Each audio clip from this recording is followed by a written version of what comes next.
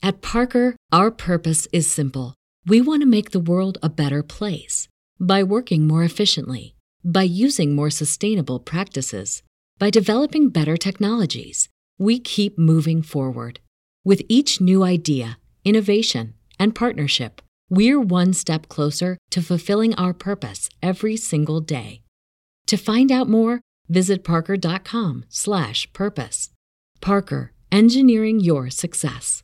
What's the easiest choice you can make? Window instead of middle seat? Picking a vendor who sends a great gift basket? Outsourcing business tasks you hate? What about selling with Shopify? Whether you're selling a little or a lot, Shopify helps you do your thing, however you cha-ching. Shopify is the global commerce platform that helps you sell at every stage of your business. From the launch your online shop stage to the first real-life store stage, all the way to the did we just hit a million orders stage. Shopify's there to help you grow. Whether you're selling scented soap or offering outdoor outfits, Shopify helps you sell. Wherever and whatever you're selling, Shopify's got you covered. Sign up for a $1 per month trial period at shopify.com/try. Go to shopify.com/try now to grow your business, no matter what stage you're in. Shopify.com/try.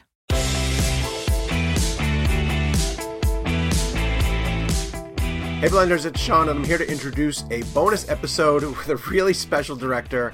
Oliver Stone is joining the show this week to talk about JFK. This is one of those rare opportunities that we get because of a home video opportunity, and this is the 30th anniversary of JFK, the movie that Oliver Stone made that starred Kevin Costner and explored the controversies behind the JFK assassination and the case that Jim Garrison brought up to get into some more information about the Warren Commission and the Zapruder film and all the things that made him pretty interested in the fact that a lot of the facts he thought were being overlooked in the investigation. But it's a film that Oliver Stone, you can tell throughout the course of this interview, is still really, really passionate about, and specifically about how it was received. This was a Best Picture nominee, and he earned a Best Director nomination for it as well, too, and it contended against some really heavy hitters, losing to Silence of the Lambs, obviously, at the Oscars. So a well-received film, in our opinion, and one that that I personally go back to and check often. As I mentioned in the interview, as you're going to hear, this is a 7-course meal of a movie. There's so much information. I feel like every time I go back to it, I pick up more about not just the investigation, but really a respect of Oliver Stone as a filmmaker and the way that he's able to put the sheer amount of information that's in a movie like JFK into the edit, which is something that he discusses in the interview that you're about to hear. We talk a lot about how much fun it is to get a director for a very specific project that we admire, and we don't have to really sneak in questions about something like JFK, where at the end of an interview we might be like, hey, it's 30 years of JFK. What do you remember about working on this? We were able to really take a deep dive into his filmmaking process, being on the ground in Dallas to shoot at very specific locations. This incredible cast that he put together for the benefit of the movie. I love the way that he talks about working with a lot of these character actors that he admired. And of course, just everything that he got out of Kevin Costner for this outstanding performance. So it's a great opportunity for you guys to maybe revisit JFK, catch up with it in this director's cut version, and maybe get ready for a longer cut, as he'll talk about. But without further ado, it's the Real Blind interview with Oliver Stone on behalf of JFK. Mr. Stone, we are a filmmaker-driven podcast. We love to get into the nitty-gritty nuts and bolts, so please feel free to get as geeky and technical as you can. But I want to start with a bigger picture type question and just sort of ask, having revisited this director's cut, it is an exquisite sort of 7-course meal of information. And every time I go back to it, I feel like I learn even more than I knew going into it. But I wanted to know 30 years later if the movie triggered the amount of conversation and even the types of conversations that you were hoping that it would when you went into the production on it. Beyond what I was hoping. I didn't realize there was such interest in the case. It was really buried in the memory. It was sort of a thing that it just broke. I mean, as you know, the film, I thought it would be my last film. It was 3 hours and 15 minutes. It was very risky, and maybe too much talk and too much Sherlock Holmes stuff. I figured this is maybe the film, but at least I was happy with the film, and that was what matter. So I really bulldozed it through. I had some influence with Warner Brothers, and I know that they wanted to get it out for Christmas. So that was a very good position. When time is running out, you can always say, well, if you want me to go back and make changes, we're not going to make Christmas. So I kind of I very much used that strategy. Huh. Mr. Stone, I've always been interested in asking this because I'm a big Robert Richardson fan. I think he's one of the greatest DPs in the history of cinema. And the way you go back and forth between different film stocks and different like 16 millimeter, 35 millimeter, 8 millimeter, there's so many different film stocks and like archival footage you're using throughout the film. What were the conversations like with Robert Richardson about what film stock to use when? Like, how did you figure that out? How did you guys have the discussion? Listen, it was very natural. It was instinctive. Bob and I had by this time made 4 or 5 films together. So we had reached a level of intuition. And it's not like on the page we said this is going to be, sometimes we decided that it was clearly newsreel type footage, or we wanted to go to 6 to 8 millimeter. But I would just walk over to Bob and say, let's do this in 16, or let's do this in Super 35. And he would, he'd come back, he said, let's try this. It was just that kind of we were on a roll. We'd done The Doors, and we had done Born on the 4th of July, which is a very big, complicated film. So we had confidence. And we also done, I have to say, Salvador and Platoon. Salvador was a nightmare to make. We had no money. So during that film, we bonded in a sense that very deeply. So we'd seen everything. After Salvador, we thought we'd seen everything. And we were ready to take on bigger responsibilities. Wow. Well, to that end, when you're putting together a film like this and you have to decide that you're going to break up a lengthy monologue or a large chunk of exposition, and as you mentioned, there's a lot of it in this film, with either archival footage or a recreation, when do you decide when is the right moment to put in a recreation? And could you talk a little bit about setting your recreations to match your archival footage? It's remarkable how often it does it in JFK. We tried everything. I mean, the editing is the key. Because obviously this is after the film is shot. Mm-hmm. And I supervised the editors. There were three editors and one major assistant who really became a 4th editor.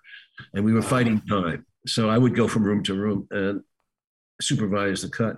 One of the most interesting things that happened is that the Donald Sutherland stuff, which is now in the middle of the film, was split in 2. It's in the middle, and it was at the end as a wrap-up. Oh, wow. Oh, wow. It just didn't work. And that was a big adjustment. We had to go back and recut that and put it all. I wanted everything in the middle because that ups the ante completely. And what is Costner going to do? He's overwhelmed by all this information. And the truth was that Garrison was overwhelmed. He realized that he was up against a covert military. He was up against a covert operation. And that's the hardest thing to prove in court. Right. I couldn't imagine the film not ending with the courtroom. I'm sorry. That's stunning. Hey, I think it was unfair with some of the criticism because we showed it as it came down. He was found innocent by Shaw, and he was released. And Costner walked out very disappointed. Of course, several of his witnesses had died, and David Ferry and Guy Bannister's. His case did fall apart.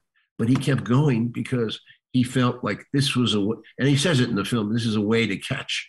If I can keep going, there are going to be shreds like the Old Man of the Sea when the fish comes in, you're going to still have some shreds. And frankly, that's the only public prosecution. As a result of Garrison's trial, we learned a lot.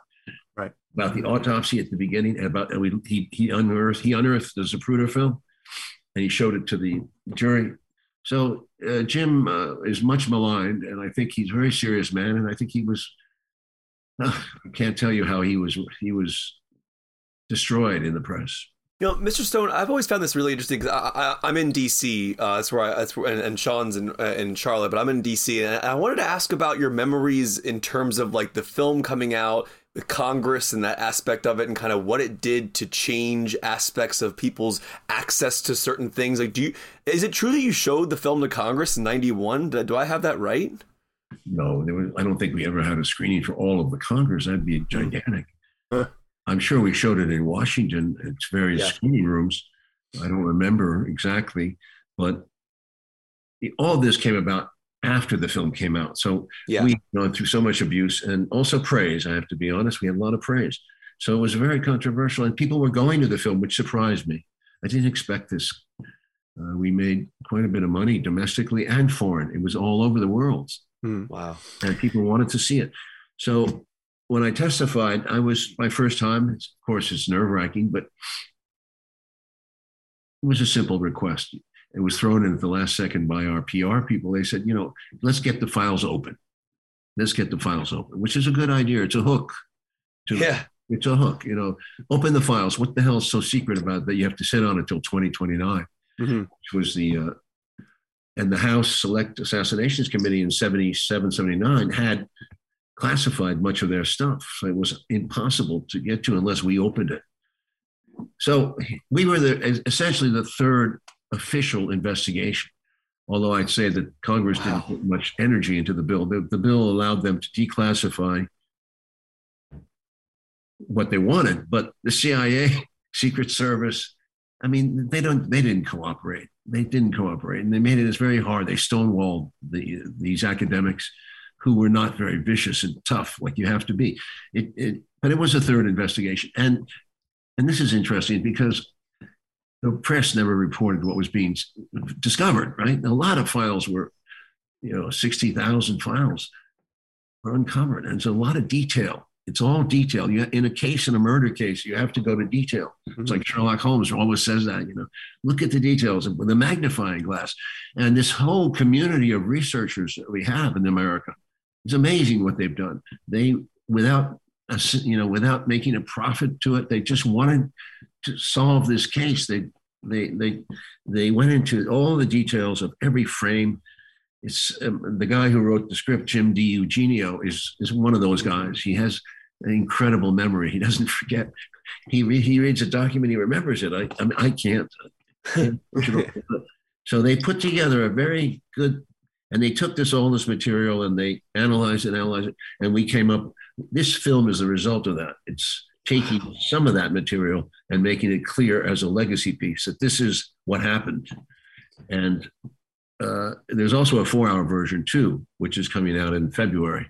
Oh my gosh! Wow! Those people who want to follow up on it, we take it very seriously, but it doesn't register on the national media at all. They don't have any responsibility, and in my mind, they were complicit from the beginning with this thing. Complicit. They just went along, or lazy. They didn't want to bother with it. It was too scary a story. This episode of Real Blend is brought to you by Marvel Strike Force. Marvel Strike Force is a mobile squad RPG that allows you to battle with your favorite team of superheroes and supervillains in a fight to save the universe against threats like Doctor Doom and Apocalypse. Power up your favorite characters and build a team to complete missions, unlock gear and other resources, and even challenge other players in PvP modes such as Alliance War and Arena. New ways to battle with your roster are released regularly, and the meta is constantly evolving. And now you can sign on for Marvel Strike Force's new Deadpool Anniversary event in order to receive a generous gift containing character shards, an Anniversary Diamond Orb, gear, and other great items. Better yet, each week during the Deadpool Anniversary, players can complete events and receive even more special rewards and skins. If you want to get in on all the fun of Marvel Strike Force, be sure to use our promo code MAXPOOL, that's MAXPOOL, and thank you to Marvel Strike Force for supporting the show. At Parker, our purpose is simple. We want to make the world a better place by working more efficiently, by using more sustainable practices, by developing better technologies. We keep moving forward. With each new idea, innovation, and partnership, we're one step closer to fulfilling our purpose every single day. To find out more, visit parker.com/purpose. Parker, engineering your success. Mr. Stone, I've always found you to be an incredible filmmaker for two main reasons. One, you make entertaining films, but at the same time, I learned so much watching your films. And one of the beauties of you as a filmmaker is when I watch your work, I can feel the passion of what you're trying to do through the work, because it's important what you're trying to tell people. And I wanted to ask you, as a director, like in your mind, balancing that, the idea of like, okay, we need to entertain an audience, but at the same time, I'm very passionate about the material and I want this to get across. So like, how do you, I'm sure it's probably a balancing act you've probably been trying to figure out for years, but how do you decide on that and balance? I don't think there's a contradiction. I think that if you know the material and you find it exciting to you, it'll be exciting to others, because I have an ability to transmute, to alkalize, alchemy. You make something, it works if you're genuine and passionate. And I think that's true for no matter what film you do. So it's a nice conjunction when the audience and you come together. Very rarely does it happen. I mean, passion, of course, can lead you the wrong way. I don't want to be feverishly passionate about something that could be wrong. So I had a lot of people around me who were in the research community. I had good advisors. I had people come in. I would talk to a lot of people as I was making the film. Didn't want to make a fool of myself. And we've learned more since 1991, but that film essentially holds. Yeah, no, it really does. I'm also stunned, going back to revisit it, of the sheer amount of amazing actors that you had lined up for this one. Yeah. And I mean, like, you'll get Walter Matthau for, a scene, essentially. So can you talk about the casting process? Were people lined up at the door to contribute to this one with you? Are there certain people that you wanted to get that you maybe didn't get? At the time, I think, first of all, Warner Brothers wanted to make the film with me. They liked me. And I sold it to them as a murder story that would put a lot of tension, investigatory, that sort of along the lines of the thriller films in the 70s. They wanted a star because the budget was bigger than, it was 40 million plus 42 million. Costner was their ace in the hole. He had just done Robin Hood for them. He was their ace in the hole. So Harrison Ford turned it down, and Mel Gibson I don't know if Mel Gibson turned it down, but anyway, we ended up going to Kevin, and he was scared of it a bit. His wife played a key role here at that time. She played a key role, and Mike Ovitz at CAA played a key role in bringing him into the film. The more he read, the more he researched, the more involved he got. Mm-hmm. And the other thing that was true about this film is that I got the star, but in other words, they didn't care about who I cast in the smaller roles, but I cared, because if you think about how complicated the film is, you want to have a face like Jack Lemmon or Walter Matthau or John Candy or Kevin Bacon, somebody who can make an impact in a few moments, so that you remember the link, because a lot of this evidence is tricky. So you remember, that's the guy who, that's the woman who. So I tried to make it so it would be visually memorable. Oh, wow. I couldn't believe I'm sorry, Kevin. I couldn't believe that Costner didn't get an Oscar nomination. Like, I was looking back over the sheer number of nominations that the film got. I was like, well, clearly he got in there. And when he wasn't there, I was blown away. No, there was, there's a lot of old guard in Hollywood, and there was certainly a strong negative reaction too. Mm. Yeah, Mr. Stone, you mentioned Harrison Ford passing on the film, and like you think about like history and like movies and like who would have been in what role, and it is interesting to go down that rabbit hole, but obviously whatever we end up with is what we know. But I was just curious, like in terms of Harrison Ford, did like when he passes on a movie, like do you meet with him first? Are you guys working together for a bit of time? Like what was that process with Harrison like? No, I met with him. We talked about the film. He read the script and he passed. It's. I don't think it was like the script. It was like he didn't want to get involved in the sense of. I think he sensed that it was a hot potato. Gotcha. That's my. But you never know. Yeah, that's interesting. This film is, I believe, the second of 3 collaborations that you've done with John Williams. And I was curious because he's, largely considered Spielberg's guy, and Spielberg approaches history in a different way. When do you realize that the project you have is what It requires what John Williams can bring. John Williams is John Williams. Beyond Spielberg, he is a modern maestro, and he's done so much. I mean, he's an institution, and he loved Kennedy. I sensed that right away. In fact, it's interesting to note that he wrote the score, the first draft of the score, off the script. In fact, he may have started it before he even saw the script, because when we went to him, JFK meant something to him, and I think he was paying respect to him by writing the score with a profound score. Oh, that's fantastic. That's incredible. I was reading somewhere, and I you never know what you're reading on the internet if it's real or not, but I believe you shot some of these scenes in the real locations that the events occurred. And I wanted to ask you about some of those specific locations that you sought out, and how you were able to kind of pull that off. And like, was there a particular location that was more tricky for you to be able to like execute? Oh yeah, it was Dealey Plaza was our opening. We went right to the horse's mouth. I mean, that's very complicated technical stuff.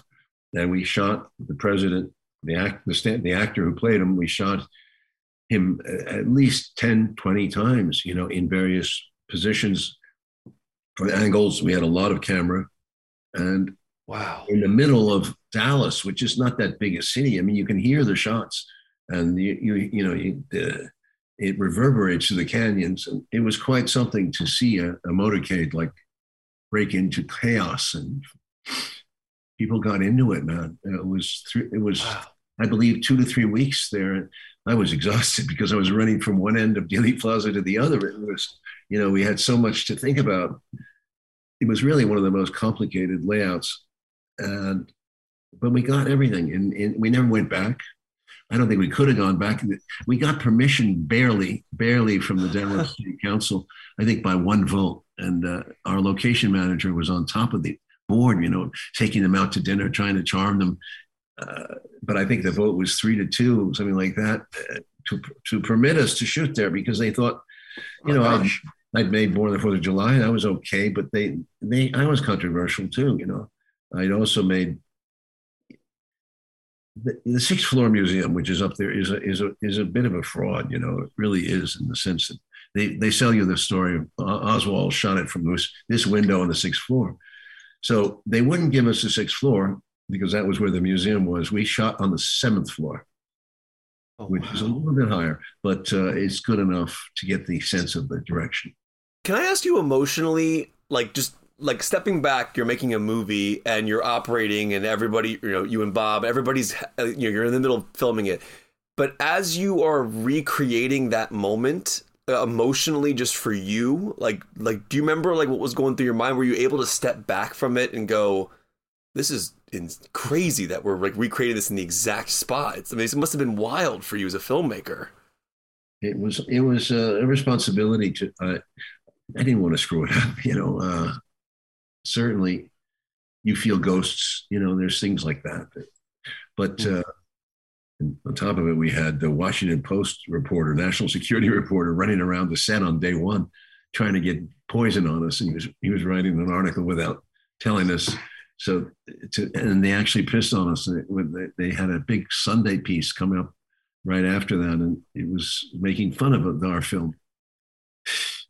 And the guy was operating from an earlier draft. So it's, I had so much on my mind. I was really preoccupied. It's so many details, it's good in a way, because you lose a sense of, if you get involved in something, you're not thinking about oh, Jesus Christ, I'm breaking the barrier here. Yeah.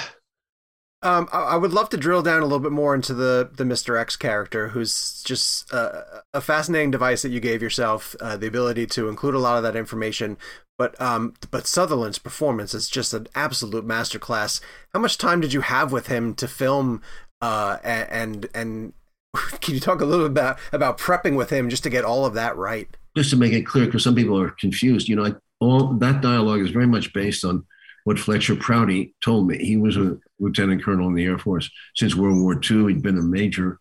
He was the focus officer providing hardware to the CIA, their operations abroad, in Laos, not in Laos, in Tibet, Indonesia. He'd been involved in several, dirty ops. But he walked away from it all after this assassination because he felt that it had gone wrong. Everything had gone wrong.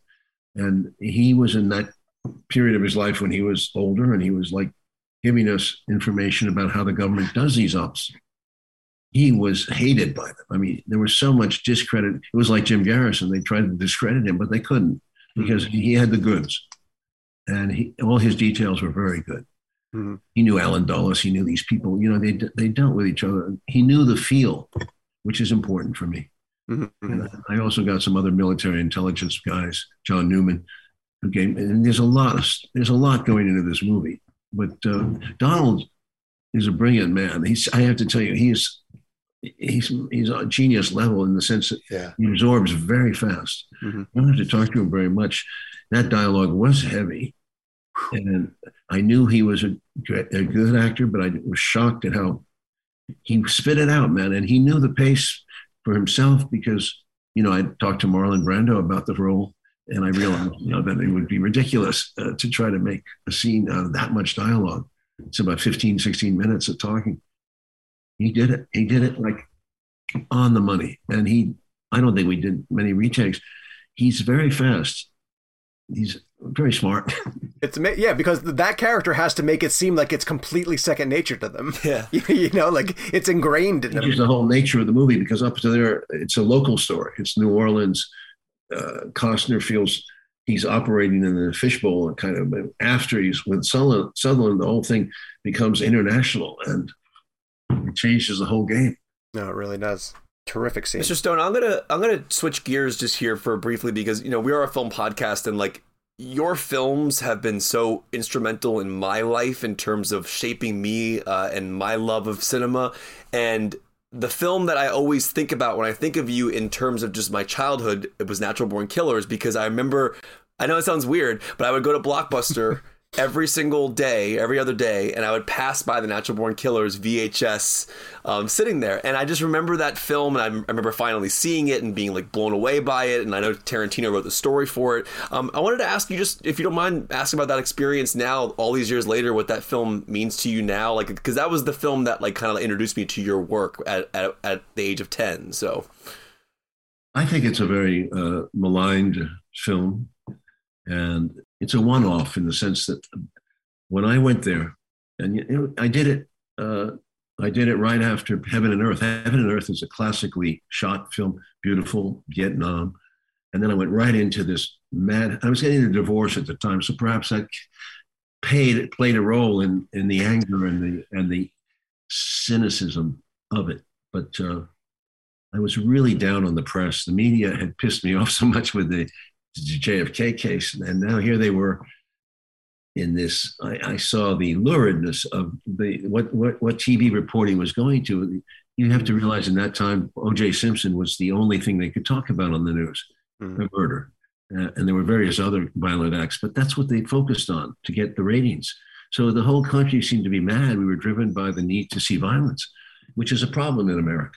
It really is, and if you look at your just TV shows, I mean, it's just normal to have violence, to have some kind of good versus bad resolution. It's sad that we raise kids this way. And I was doing this as a throwing up in the face of all the stuff I saw on TV. And that's what it is. And it's a chaotic film. Yeah. I love it. I spent a lot of time in the editing room. It's about 3,000 images or something like that.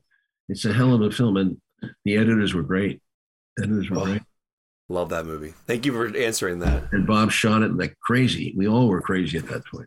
Yeah, that was it's a really interestingly well shot film. It's chaotic's probably the best way to put it. I mean, it is absolutely insane. No, it's controlled chaos. We didn't control it. And then we went back and did Nixon, which is a completely different style, which I loved. Very classical style, but using some of the madness from them Natural Born Killers. Wow, it's kind of it's very much what I love about your filmography is right as people are trying to pigeonhole you into something, you go in a completely different direction. Yeah. No, fuck them. Yeah, exactly. Well, to that end. Spit my water out. No, to that end. The one thing in life I have a problem with is summing people up. They come in and they pigeonhole you. They say this, that. It's so boring.